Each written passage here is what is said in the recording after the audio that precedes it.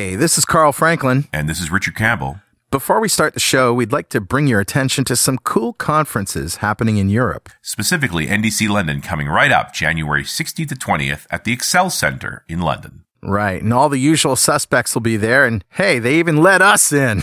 But don't hold that against them. Yeah. Hey, Richard, you're speaking about the Humanitarian Toolbox, right? Yes, I'll be hosting a 2-day HTBox Codeathon, January 16th and 17th. That's the workshop days. And then the keynote on Wednesday morning. Awesome.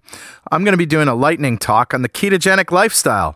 We'll also be doing a live panel show like we always do. And, of course, we'll be in the fishbowl making more great .NET Rocks shows for your listening pleasure. So go to ndc-london.com and register now. And for more great NDC conferences, go to ndcconferences.com. .NET Rocks, episode 1395, with guest Rick Strahl. Recorded Thursday, December 8th, 2016.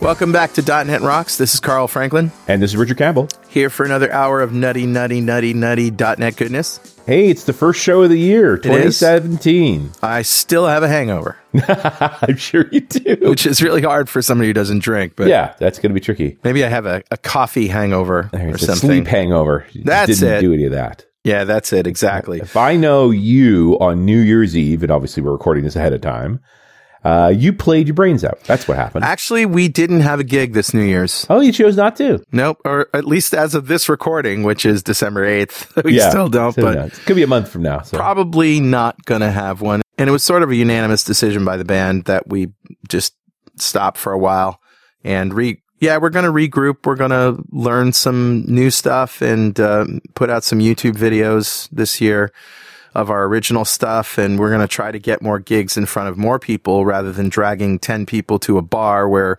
you're lucky if there's, a few people there who like your stuff and want to stay and listen. Therein lies the problem of the big band, right? Yeah, well, it's just the venue, right? Yeah. A 10-piece horn band doesn't belong in a neighborhood bar where nobody may know you're there. Right. We want to play in front of large groups of people. So it's just a matter of efficiency. For sure.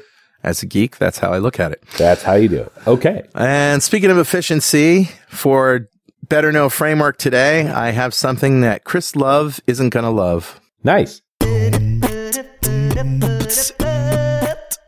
All right, buddy. What do you got?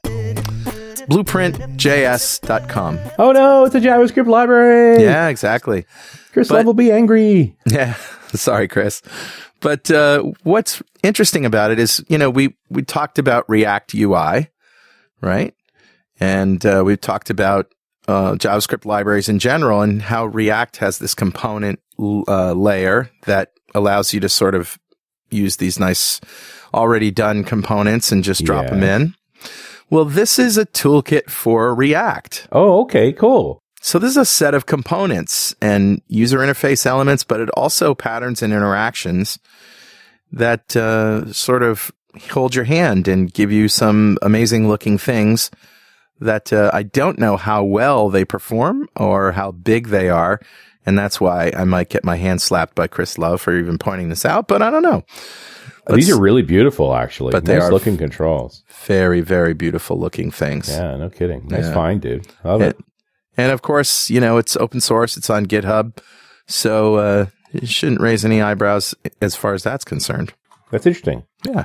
That's good to see that they, this bit of a ecosystem building up around React. There is. And, we love this component model and we wanted something like this. And React seems to have a nice answer for that. So the question is, listeners out there, are you using React? Are you using components? Are you using Blueprint?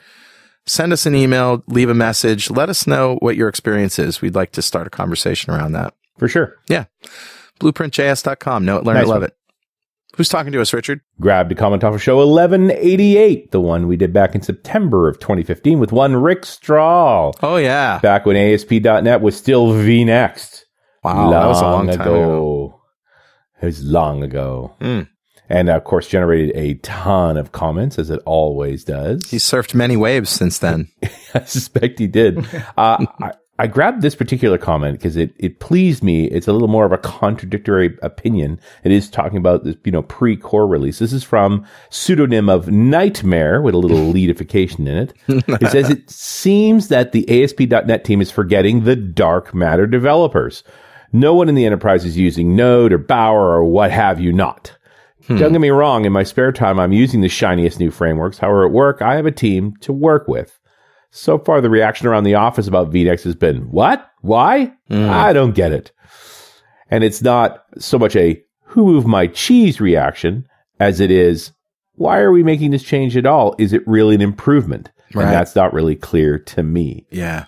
And I hope that a year later we've addressed this now, because I think about the show we did with Jeff Fritz talking about the updates to web forms happening on the regular ASP.NET edition. Right. The fact that there really is two threads of development going on inside of Microsoft now for the folks that are, let's call them dark matter, if that's acceptable. Folks that are working on the regular Windows stack aren't about to move away from it, see no advantage to what's happening over on the core side.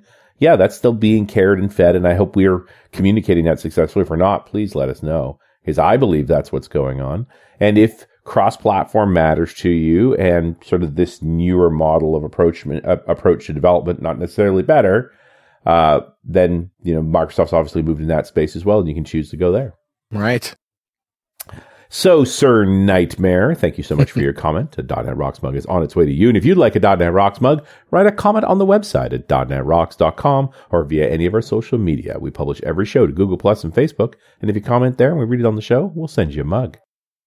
And definitely follow us on Twitter. He's at Rich Campbell. I'm at Carl Franklin. Send us a tweet. Cowabunga. I don't know. That was for you, Rick. You went Ninja Turtles on me. Sorry, I had to. All right, let's bring out our guest, Rick Strahl.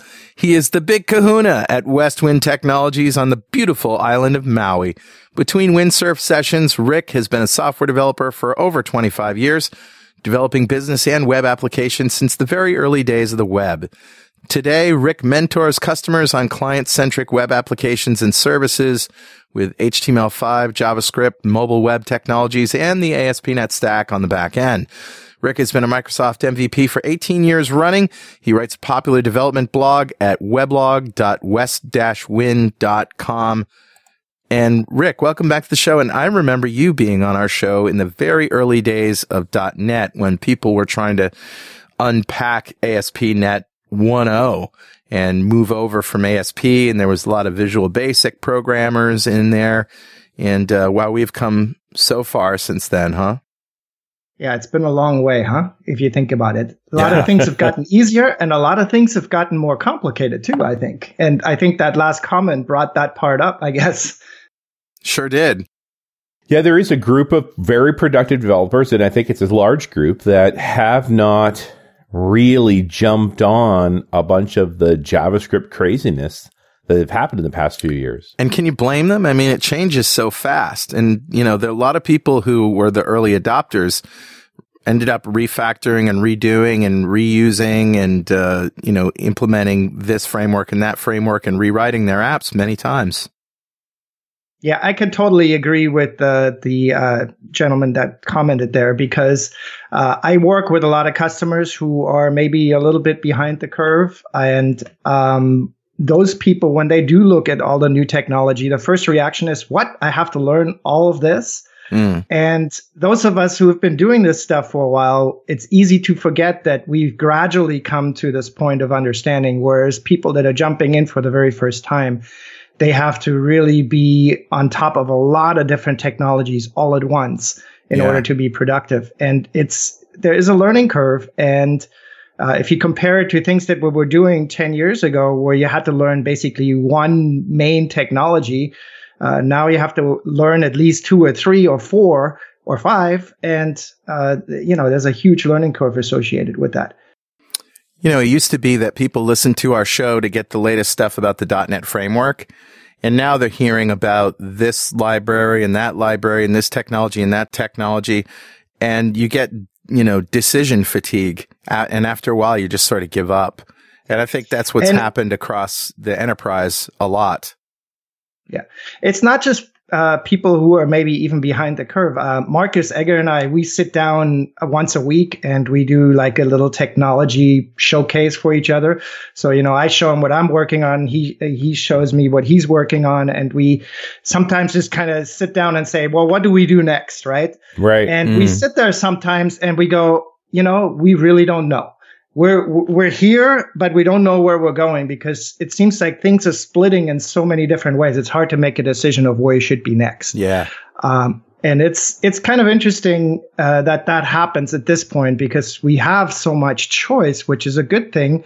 But at the same time, there's so little guidance on what's right and so little known body of experience because we're changing so fast. We have no time to actually absorb all the new technology that we're working with. We're kind of just constantly learning, and never getting the time to actually get to the point where you feel really comfortable that you know exactly what you're doing with this and that technology. Yeah. It always seems there's a new thing coming and you always have to jump in to go to that point.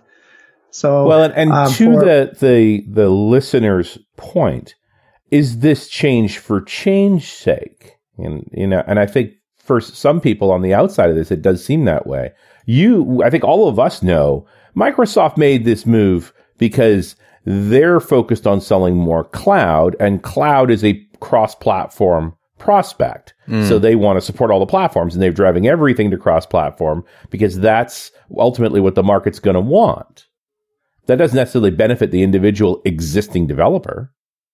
Right. I mean, it's in order for technology to move forward, things have to change at some point. Mm-hmm. The .NET framework and ASP.NET, they're 15-year-old technologies. Yes. So it had to change in order to keep up with what types of application the high end is building.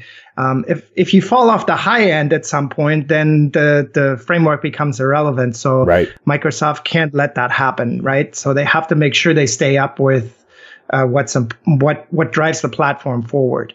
Well, and if you look at what they've done, they've rewritten C#, they've rewritten the .NET stack, they've rewritten the web dev stack. Like, they've dropped a lot of old code away successfully while still keeping it close enough that their customers, who are willing at least, can take their skills and move forward with them. And just because they've done that, they may be turning people off who just have an anticipation that things are going to be different for them experience-wise.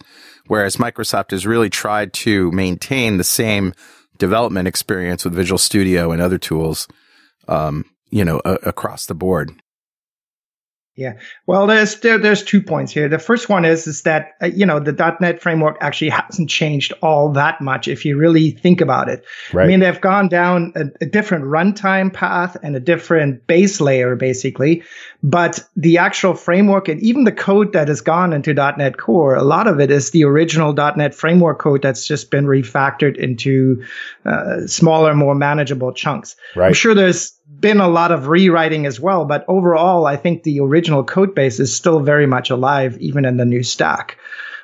So things are changing on a level that is much higher, I think, higher level as far as it goes for things like the cross-platform support, right? So that Azure can host applications with both Unix and Windows, for example.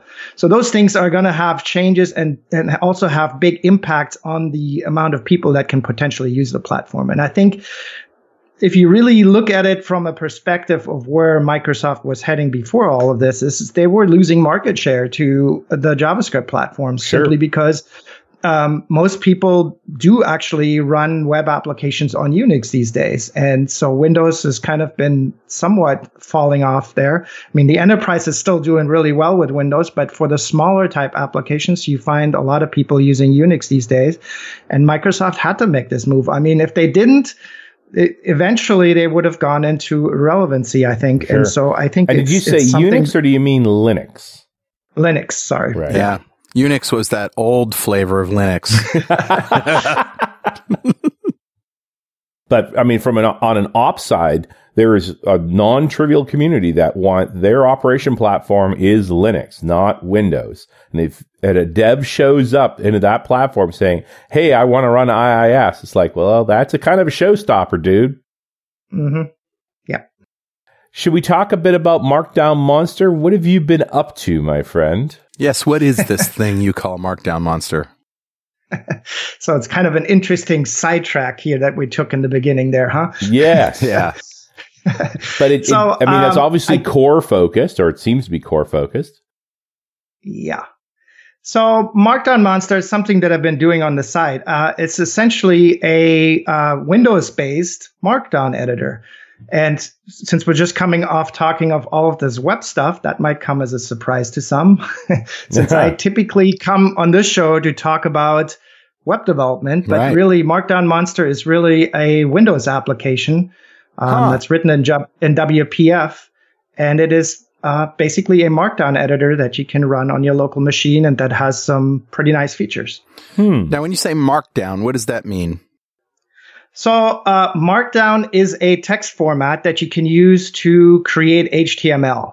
But unlike an HTML editor, which we call markup, right? Right. So HTML markup is just what we want to end up with. But when you're editing HTML, in the past, a lot of times we've used rich text editors of some sort to try to produce that HTML. And that's always been problematic because building HTML editors is actually really, really hard because of the way that you edit HTML properly is that you have to have some sort of HTML control in the page, which is really heavy, and then it might not be supported by this or that browser. So, and the rendering may not be true to exactly what you expect, and the styling has to be in place. So if you render real HTML as let's say, a rich editor control, you have to be very precise in how you present that HTML. And if you want to just drop that into a website, for example, or you want to create an editor in your Windows application, there's all sorts of stuff that comes along with that. So Markdown is a different approach on doing something that allows you to embed HTML into your applications or create that HTML by using a very simple text format that has a few very, very simple markup gestures, shall we say, to describe HTML markup, basically. So you can do things like bold text with two stars, or a single star for italic text, or to create a list, you start a line with a star. So there's a bunch of very simple commands that you use to create basic markup in a document just as text. And so it makes it much, much easier to create an edit experience for simple markup, which is what most solutions actually need, right? If you have an application that needs to use, let's say, a product field where you want to put some bold text and some lists and maybe some headers and things inside of it, you don't really need a rich text editor for that. All you want to do is, hey, here, this needs to be formatted a certain way, and this needs to be a list, and so forth. And using a text format, it's actually really easy to embed that into even just a text box without any sort of formatting of sort. So you can have a text box that you type into with plain text using these couple of markup commands, and you can actually produce some nice looking HTML from that. Interesting. That is pretty cool. So do you see this as aimed at less at the developer, like someone who's, like, I love not having to create angle brackets, right? Like no more tags. You'll just do those for me. But who's this really aimed at? Well, it's right now it's kind of it's still a techie technology in that it's not really a mainstream format that you see in typical applications. But it is fairly widely used. If you're a developer, you surely have seen Markdown files in source control repositories for readme.md files, right? We've all seen that. So if you're using GitHub, you're creating your your main documentation page, your readme.md file as Markdown. Nice. So that's a pretty common forward where you see that. Right. You also see it in message boards a lot of times. A lot of message board applications or messaging applications use it. Blogs. If you're using Yeah, blogs too. Yeah, blogs. If you're writing blog posts, some blog engines do that. And this is one of the things that Markdown Monster actually addresses. So you can create your Markdown in Markdown Monster and then post it directly up to your weblog. Love it. And yeah, so that was one of the reasons that I actually ended up building my own, is because I wanted to integrate all of that into one smooth experience. And we can get into that a little bit later, maybe. And so why did you choose WPF rather than make this a web property?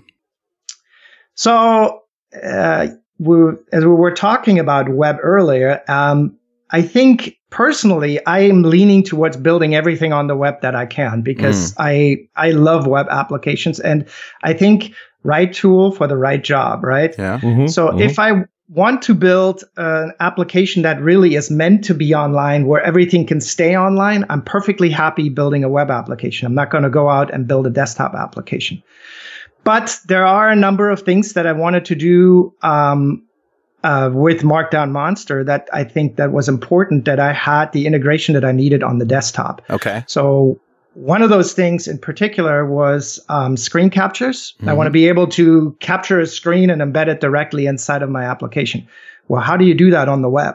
I mean, you need to have some OS integration in order to be able to do that. Right? Also, I think if you're dealing with document-centric applications, I think the web is kind of a pain to work with, because there's not an easy way to open files and get them loaded into the document. Everything that you do, whether you interact with a file on the web, you always have a file open dialog box that comes up, right? So you can't just press Control-S to save a file. Right. If you want to actually store it locally. And also there's things like file associations, right? If you're in Windows and you're browsing in Explorer and you want to just double click on a file to open it, you can't do that open it on the web. Right. So there is a number of things that I think that desktop applications still do better. Unfortunately, it's just a very small set of things, and it would be really nice if we could do that on the web. But as of now, I think there's a number of things that you just can't do right now. And so that's one of the reasons that I built a desktop application. Very cool. Yeah, that makes sense. Dealing with the local file system is always a pain in JavaScript. I mean, there are tools out there that make it easier, but you're right. Yeah, you can only do so much. Right. The file save issue is one that bugs me about a number of applications that I use. I have a number of document-centric applications, like I think draw.io is one of them that just comes to mind. Yeah. Which is an awesome solution for drawing diagrams and things. But every time you want to save, you actually have to, go to the menu, click the save button. And then, the dialog comes up and it prompts you for a file name, and it never remembers the last folder that you saved to. And so you have this whole rigmarole that you have to go to open and manage files. I think that's something that's really missing on the web at this point. And so it's a little bit painful. So again, for document-centric things that you open and close a lot, I think the web is still very hacky if you want to do that. Unless you keep all your files on the web in the first place, which you can do. But again, when I'm dealing with Markdown, I want to be able to look at the files that I actually have in my local repository, for example, right? So it's good to have a local application for that. Yeah, absolutely. And this is an open source project, but you've also got a retail version? Basically, it's open source, so the code is available on GitHub, but it's a licensed product. So you do have to buy a license if you continue to use it. You can try it out for free. It's fully functional and everything. And there's also a number of ways to get a free license if you're an MVP, a Microsoft MVP or insider or Microsoft employee. So for those people that are listening, there's probably a large chunk of people who can get a free license from it. Okay. But I mean, it is open source, so in theory, I could download this and compile it, and absolutely, yes. There's that. So, right? I mean, the licensing is basically, you're supposed to pay for it. Okay. Eventually, if you use it, but it's basically self-administered licensing. Okay, I think that's fair. It's just like, hey, if you like this thing, ship me some money. Yeah, exactly. That's a good model. Yeah, I think it's very reasonable. I mean, right off the bat, I'm like, you know what? This looks like way more fun for maintaining GitHub README docs, which I find I'm doing a lot these days around, HTBox stuff and so on. It's just like, this is a hell of a lot more pleasant than typing that stuff out by hand. Yeah, or using a web-based editor. Yeah. Well, to be fair, Markdown is integrated into a lot of standard editors. So if you're using Visual Studio Code, or you're using Visual Studio, or you're using Sublime, or whatever, most of those editors actually have support for Markdown editing, and they do have syntax highlighting, just like Markdown Monster does. Right. So I think where the value of a tool like this comes in is that you can do those integrations with the operating system, right? So you're not just having a basic Markdown editor, which is fairly straightforward. You also have those features like being able to embed links and automatically pull in the links that might be on your clipboard, or have an image editor where if you, not an image editor, an image paste mechanism where you can paste an image directly into a document, or where you integrate with a screen capture utility that goes out, takes the capture, and then immediately embeds it into the document. So it's the things around the Markdown editing, I think, that give this tool value, not so much the Markdown editing on itself, which you can do in other places. So how is it being received? Are you getting any reports of people using it for cool things? Yeah, I mean, I started with this as a personal project, as so many things start. And one of the reasons that I started with it is I needed a way to do my blogging a little bit more efficiently. So I've been using LiveWriter in the past, and I still like LiveWriter, but I started using Markdown a lot, and I just figured it's a much easier way for me to write if I can write as just plain text and not have to deal with the lag of like an HTML editor, which is what LiveWriter is. So I started building this tool for myself, and then I showed a few people what I had done, and they were, let me have it, let me try it out. And so after a few people had done that, this is really cool. I decided, okay, probably enough interest here to just put it out. So I put it out on GitHub, and also put a download up, and a bunch of people downloaded it. And right away there was requests coming in. Can you add this? Can you add that? So it all went from there. So I think initially, before the tool got released, I didn't get a ton of feedback, but I could tell that a fair amount of people were downloading it and playing with it. So now that it's actually released, there's a lot more traffic on the issues repository part of GitHub. And so I can see that there's people using it, and they are using it for a number of different things. So it's hard to tell exactly who's using it. So we'll have to see. It's relatively new. So it's only been out for 2 months at this point. So yeah, it's still early days, and I'd love to talk to you about the actual construction and so forth. I love the video you made for this too, because it really do just walk through a whole ton of features. Yeah. I mean, there's it's like I said, a Markdown editor on the surface seems very simple, but if you talk about all the little things that are built into it to make life easier as you go through your editing process, I think there's the real value in what this tool can provide. Yep. So, and the video kind of takes you through all those little nooks and crannies of the product where you can see some of the things that are available to do this. Hey, Richard. Yeah, buddy. Guess what time it is now? Must be that happy time again. You got it. It's time to pull out my Mark Miller remote control. Uh-oh. Yep. So here's what happens when I press the markup button. Oh my God! Oh no! Oh my God! And all right, what's the markdown button? Here's what happens when you press the markdown button. Oh my God! Oh no! I knew you were going to go there. Subtle difference. Yeah, total difference. There was a little pause. Little pause. Okay, it's funny for you and me. All right, it is. And anybody that knows Mark Miller and how frenetic he is. But it's actually time to announce the winner of the Donny Osmond lookalike contest. No. Sorry. And it's John Skeet. No, wait, that's not right. All right. It's actually time to give away a Component One studio to one lucky member of the .NET Rocks fan club. But first, let me tell you about Grape City Active Reports. Now, this is the reporting platform for all your business needs. And on top of that was the very first advertiser in .NET Rocks. Indeed. And still awesome. You can design, publish, view, print, and export operational reports like invoices, expense reports, tax and government forms, as well as strategic and analytical reports like sales performance, budgeting, revenue analysis, and the like. Active Reports gives you the operation and flexibility you need to turn your data into informative, pixel-perfect reports across the enterprise. All right, buddy. Who's our winner? Today's winner is Paul Salinas. Congratulations, Paul. Yeah. Golf clap for you, sir. Yep. I just love giving away other people's stuff. It's wonderful. I get the credit. They write the code. There you go. Know, whatever. It's fun. And if you don't know what we just did here for Paul, go to .netrocks.com, click on the big Get Free Stuff button, answer a few questions, and join the .NET Rocks fan club.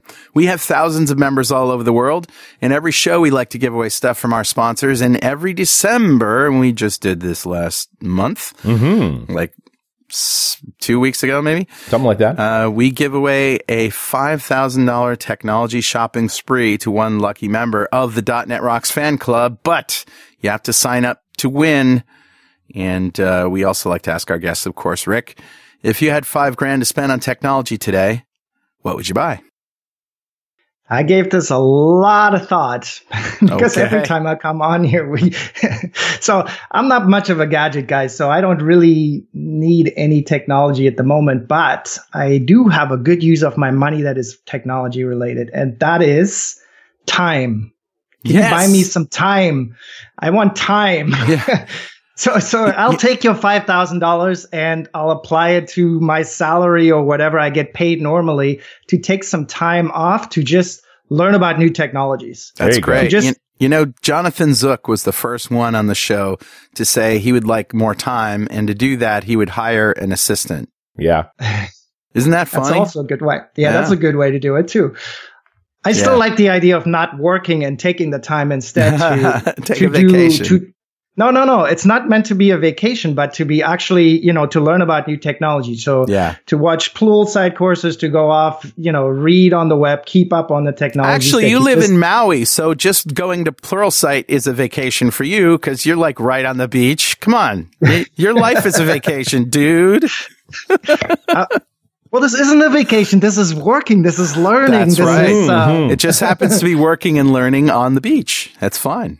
That's good. Yeah, I don't see anything wrong with that. I don't either. I'm jealous, actually. Do people do anything else? Don't you also bounce to like Portland to do windsurfing in the Columbia Gorge? Yes, I do in the summer. And we just got back, I don't know, a couple months ago. Yeah. Yeah. So that's awesome. It's actually been kind of interesting here. The weather has been like not very Maui-like for the last 2 weeks. Yeah, I've heard that you guys actually had like winter weather come through. Snow at the top of the volcanoes. Yeah. Oh, it did that too. Yeah. But I mean, the rain, it's more about the rain, and the rain has actually brought the snow to the mountain. I think there's like, they said they were expecting at some point a total of 20 inches of snow on Mauna Loa. So that's kind of interesting. Snow in Hawaii. Right. But it's on the mountain, the mountain is 11,000 something feet tall. So it's only at the very top, I think, that they get snow.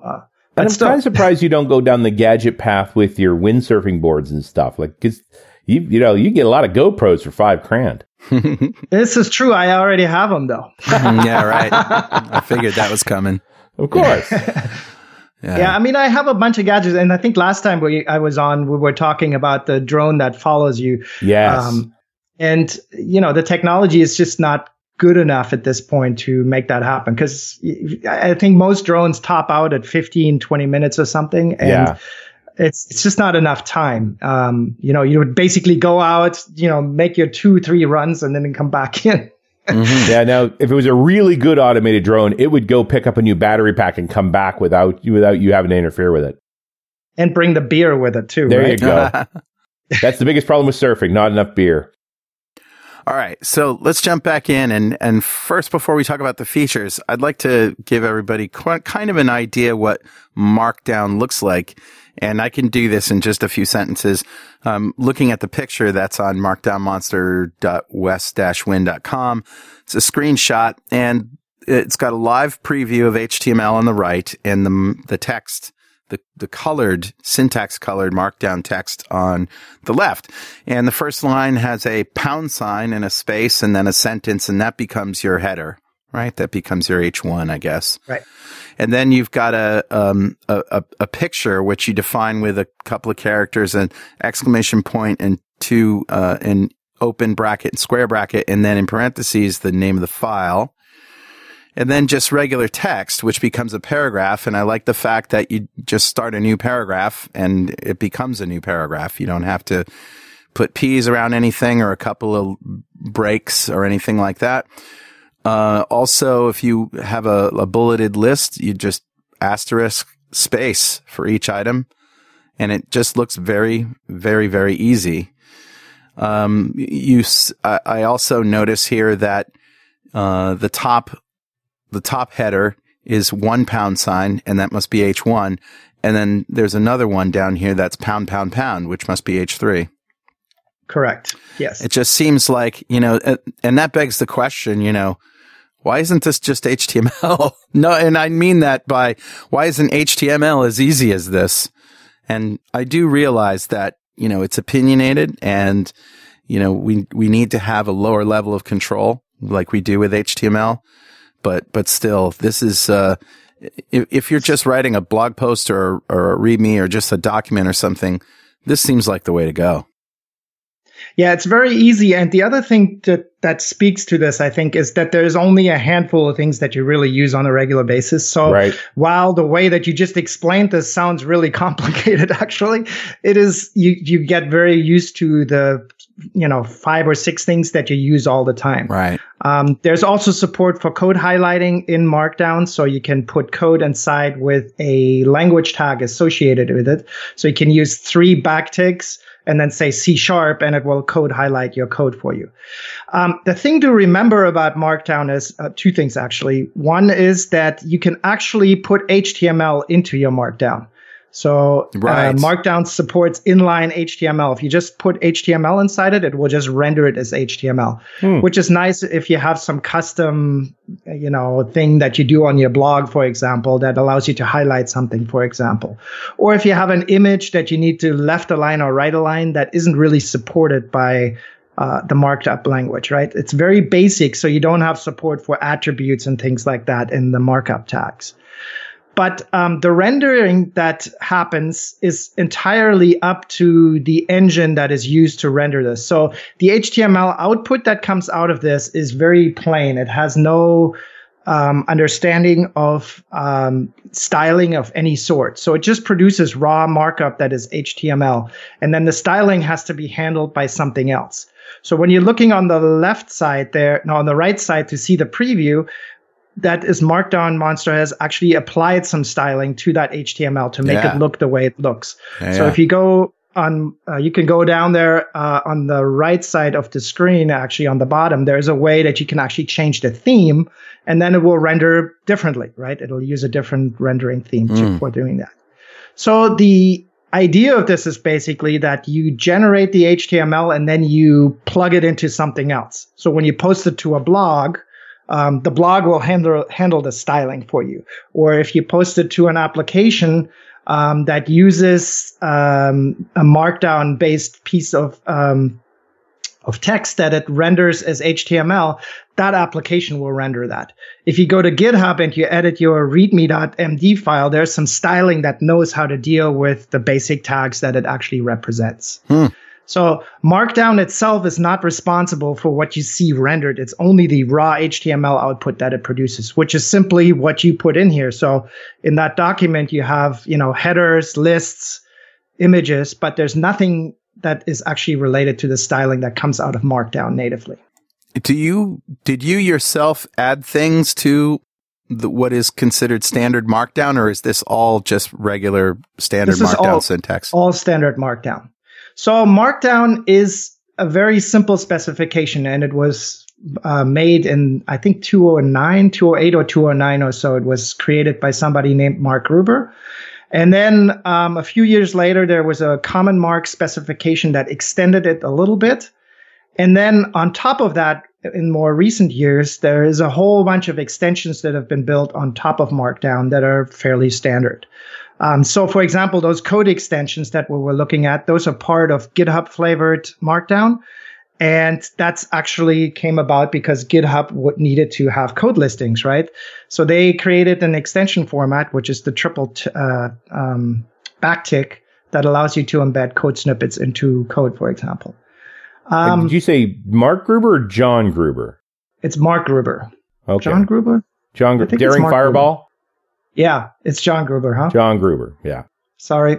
No, it's fair. People forget. Like, he's one of the original bloggers. I just pulled up his blog post about Markdown. It's from 2004. Wow, yeah. This has been around for a while, but it's interesting, the impact some people have on things. Isn't there an extension for Markdown in Visual Studio? Yes. Yes, there is.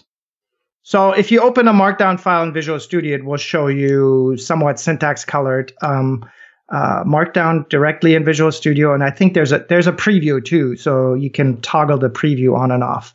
So it's in that respect, it's very similar. But that's where it stops, right? All it does is the editing and the preview. There's nothing else there. So I want to come back to these extensions because I think that's pretty important, actually. So two things here. Number one is if you want to use Markdown in your own applications, let's say you build your own blog engine on a website, or you build an application that does use Markdown in some way. If you're using .NET, you're going to need some sort of a library that can render Markdown to HTML. And there's a whole bunch of these things that are available. In the past, I've used something called commonmark.net, which is based on that common mark spec that I was talking about. Okay. Which is very fast, very efficient. More recently, there is a new library that came out called Markdig, which is actually very, very cool because it has already built in a whole bunch of these extensions that I'm talking about. And if you go to this Markdig site on GitHub, you can find a list of those extensions listed there, and it's actually a great list of things that can be added. So CommonMark, for example, does not natively support code snippets, but a library like Markdig, which has built-in support for that automatically. So it can do basically GitHub-flavored Markdown out of the box. Nice. You can also do things like footnotes. There is a YAML extraction utility. So a lot of Markdown documents tend to have a header, a YAML header at the top that has some information about the document itself. And that extension will actually pull out that so that it doesn't render as part of the HTML. There's also additional emphasis pieces like subscript, superscript, strike through, and so forth that are useful. And so tons of extensions that are available, and Markdig is implementing a whole bunch of them. And then it also provides a very nice mechanism for actually extending the Markdown parser with your own functionality via a pipeline module that you use. So you can basically look at the Markdown and then modify it and then pass it back through. This is really cool. I'm just staring in awe of just all the thought around all of this. Yeah. So Markdown is getting very popular in developer circles, and it's getting used quite massively for a number of things. All the ASP.NET documentation, for example, is done in Markdown now, and it's on GitHub, right? It's open source documentation. So you can go in and actually make changes to the documentation using Markdown documents, for example. So more and more of that is actually happening in the developer space in terms of documentation. So that's pretty exciting to see because it makes it easier for everybody to actually edit text that way. All right, very cool. Should we talk about building an editor? Like, God, how many times has this been done? Well, I have to disappoint you there, Richard. I didn't actually build the editor. Because, who wants to build an editor? Who would do that? Yeah, who would do that? I feel better that you haven't, because my experience with you, Rick, is you're a smart guy who doesn't do dumb things, and writing another editor is a dumb thing. Well, unless it isn't. Oh man, have you ever tried building an editor? I have in the past, and I tell you, I will never ever try again. A decade or two ago, then I got some sense. Yeah, I've tried once before, and I will never ever try again because it's harder than it looks. Oh, it's way harder than it looks, especially if did somebody else build the editor, or did you purchase something that you could customize? What did you use? Okay, so here's the deal. Markdown Monster actually uses a third-party component, and it's a JavaScript editor that's running inside of Markdown Monster. So this is a WPF application. Mm-hmm. Yep. It's hosting a web browser control, actually two web browser controls, one for the preview and one for the Markdown editor. And inside of there is a editor called Ace Editor, which is a very popular JavaScript editor that you can use. And it has built-in support for Markdown highlighting. It can do a ton of formats. It's not just Markdown that it can do, but I mean, it knows how to render C#, it knows how to render HTML, XML, and about 50 other languages. And so you can just plug that into your application and then use it. So what's cool about this is, it is a JavaScript component, but this is a WPF application. So there's actually a bunch of interop that's going on between the web browser control and this Ace editor running inside of it and the WPF application. So the WPF application can stuff information into the document. So when I do things like highlight, embed an image, for example, or make some text bold or something, that's actually initiated by the WPF application that then talks to the editor in JavaScript and tells it to do whatever it needs to do.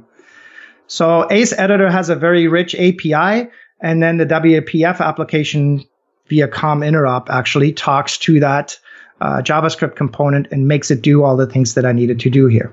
That's really cool. Yeah, that's very cool. It's actually really an interesting use of, the web browser control, I think, because you can do some really cool stuff with that. And this editor is kind of a good demonstration of what you can do, right? There isn't really a .NET component that provides this sort of functionality. There are editor controls, but they're not anywhere near as full featured and as easy to manipulate as it is this JavaScript control, for example. Right. And what was the name of the JavaScript control? It's called Ace Editor. Ace Editor. Ace Editor. Okay. And you can put that, it's on the show notes. I will. I post it. And that's exactly what I'm thinking. Is just like, it's so interesting to look at how you assemble these different pieces. And I would not have thought, under the hood here, this is a JavaScript engine. That makes sense. So here's a dumb question. How do you deal with updates? I think there's so many ways to do updates with a Windows application today, and it's a lot easier than it used to be even a few years ago. But there's there are options there. How do you deal with it? So I have a mechanism that checks for versions when a new version comes along. There's the version check, I think once a week or something by default, and then you can change the interval. Okay. And then it just sends you to the website and lets you re-download. So the download of Markdown Monster is really small. It's only like 4 megs or something like that. So then you just reinstall. The other option is you can use Chocolatey. For those of you that don't know what Chocolatey is, it's a package manager for Windows. So you can basically install applications through Chocolatey. So you can say Choco install Markdown Monster, for example, or Choco install Git, or Choco install Notepad++, or whatever you want to install. Right. There's a lot of things available. And so Markdown Monster is on Chocolatey. And then if you want to update, you can just say Choco update Markdown Monster, and it will get whatever the latest version on Chocolatey is. Nice. So the mechanism itself is pretty low tech, right? You're just reinstalling, basically. I'm not patching, and I'm not doing, updates over click once, because to be honest with you, it's not worth it. It's actually just as fast to run a full installation than it is to do a click once update. And there's all sorts of limitations that come with click once that make things harder than they need to be. Yeah, like so if you have an antivirus program, for example, it will be hostile to it. Ask me how I know. Yeah. I don't need to ask you. I know. Yeah. Yeah. I was, and it's what, 4.5 megs. Like, what's the point? Just get a new copy. And that way you make sure, the old version gets uninstalled, the new version gets installed. There's no diffing or files left behind. It actually is a much cleaner process. It is. I've done it with other applications where I had progressive updates or even had the application try to download an update. But then again, you run into problems, as Carl points out, with antivirus. And speaking of antivirus, I had one hell of a time in the beginning of this. I was using a different installer prior to using InnoInstaller, which is what I had switched to now.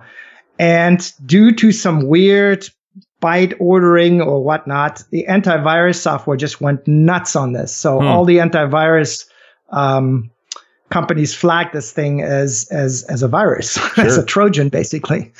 And so running it against VirusTotal, it was coming up with like 20 or 30 warnings from various vendors. And so I had to switch installers. So yeah, Carl, I can relate.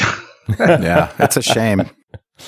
Yeah, I mean, the whole antivirus thing is so ridiculous in that case because, you know, there was nothing wrong with that in any way. And it just flagged in a whole bunch of different products. Yeah. Well, but you can understand why, right? An update like that, where you're writing into existing files, that looks like a Trojan injection. Like there's not a lot of difference between the two. Yeah, but well, first of all, just switching the installer fixed the problem. So that tells you right there, it wasn't actually the update that was doing it. And then later on, I actually removed the update part of it and just put it separate. But I think I actually had done that prior to updating to the new installer, where I had moved it to the separate download link rather than installing myself. Yeah. So I don't think these antivirus tools actually have the capability to look into that exactly. So. Yeah, I don't know they do either. I think they're just watching for certain behaviors, right? There's certain mechanisms. Antivirus software is trying to get smarter. How would they know that when they just do a scan of the installer? You know. So, yeah. No, I think they're looking for particular behaviors, right? That this is an insert. This isn't inserting new data into a file, that kind of thing. It's a profiling approach, and it's of limited capability. I don't know what to say. I have nothing good to say about antivirus software. I got nothing good to say about viruses either. No. Yeah, I guess there's somewhere in the middle is the right thing. Anyway, switching to another installer fixed it for me, which is lucky, but it was a whole lot of heartache in the process. It took me like 3 weeks to get that all sorted out. But I got to think it's also a great set of experiences for you to build a modern desktop installing app, because lots of people haven't done this. It's been a while. Yep. And actually, it's been really useful for me because I've actually had to go reevaluate how do I build and deliver an application. So I had to create a new build process for this whole thing. So now I'm down to basically one-click install. Well, not one click. It's from the command line. I do my build install and it runs with one command. And and another command to upload and another command to send it to Chocolatey. So there's three steps that I have to go through to get a full thing published online, which is so your pain's pretty low too. Mm-hmm. Yeah. How often are you pushing updates out these days? Very frequently. Because it's early days, right? It's only been a couple of months. Yeah. So I've been like updating almost at least once a week, sometimes twice a week. And that's all the way through to Chocolatey. So that means whenever there's a new build, I push it up generally. So I've been trying to just make it as quickly as possible because there are just a ton of changes that people are requesting and I'm just putting them in. Most of these things are, if they're easy and simple things to fix, just put it in and put it up. Mm-hmm. Awesome, dude. Yeah, very cool. So what's next? What's on your to-do list? Well, it looks like Markdown Monster is going to keep me busy for a little while. That's fine. That's great, actually. It's actually a really fun project. I think you nailed it. It's certainly not a big money maker, but it is certainly it's been a really fun process to build something like this. And as I said originally, one of the reasons that I built this is because I do a lot of writing, and the blog publishing part of it has helped me so much in making my process much easier in terms of getting things uploaded and more quickly and being able to edit things more quickly. And I just love it. And I use it on a regular basis. And so every time I see something that needs fixing for myself, I fix it. And then, of course, now that the GitHub issues are starting to accumulate slowly, there's lots of good suggestions coming in from the community. So I love that involvement. Yeah. So it's great. You're awesome. Really Thanks, Rick. This is good stuff. Okay. I've already downloaded it, and I'm going to use it myself. Awesome. All right. And we'll see you next time on .NET Rocks.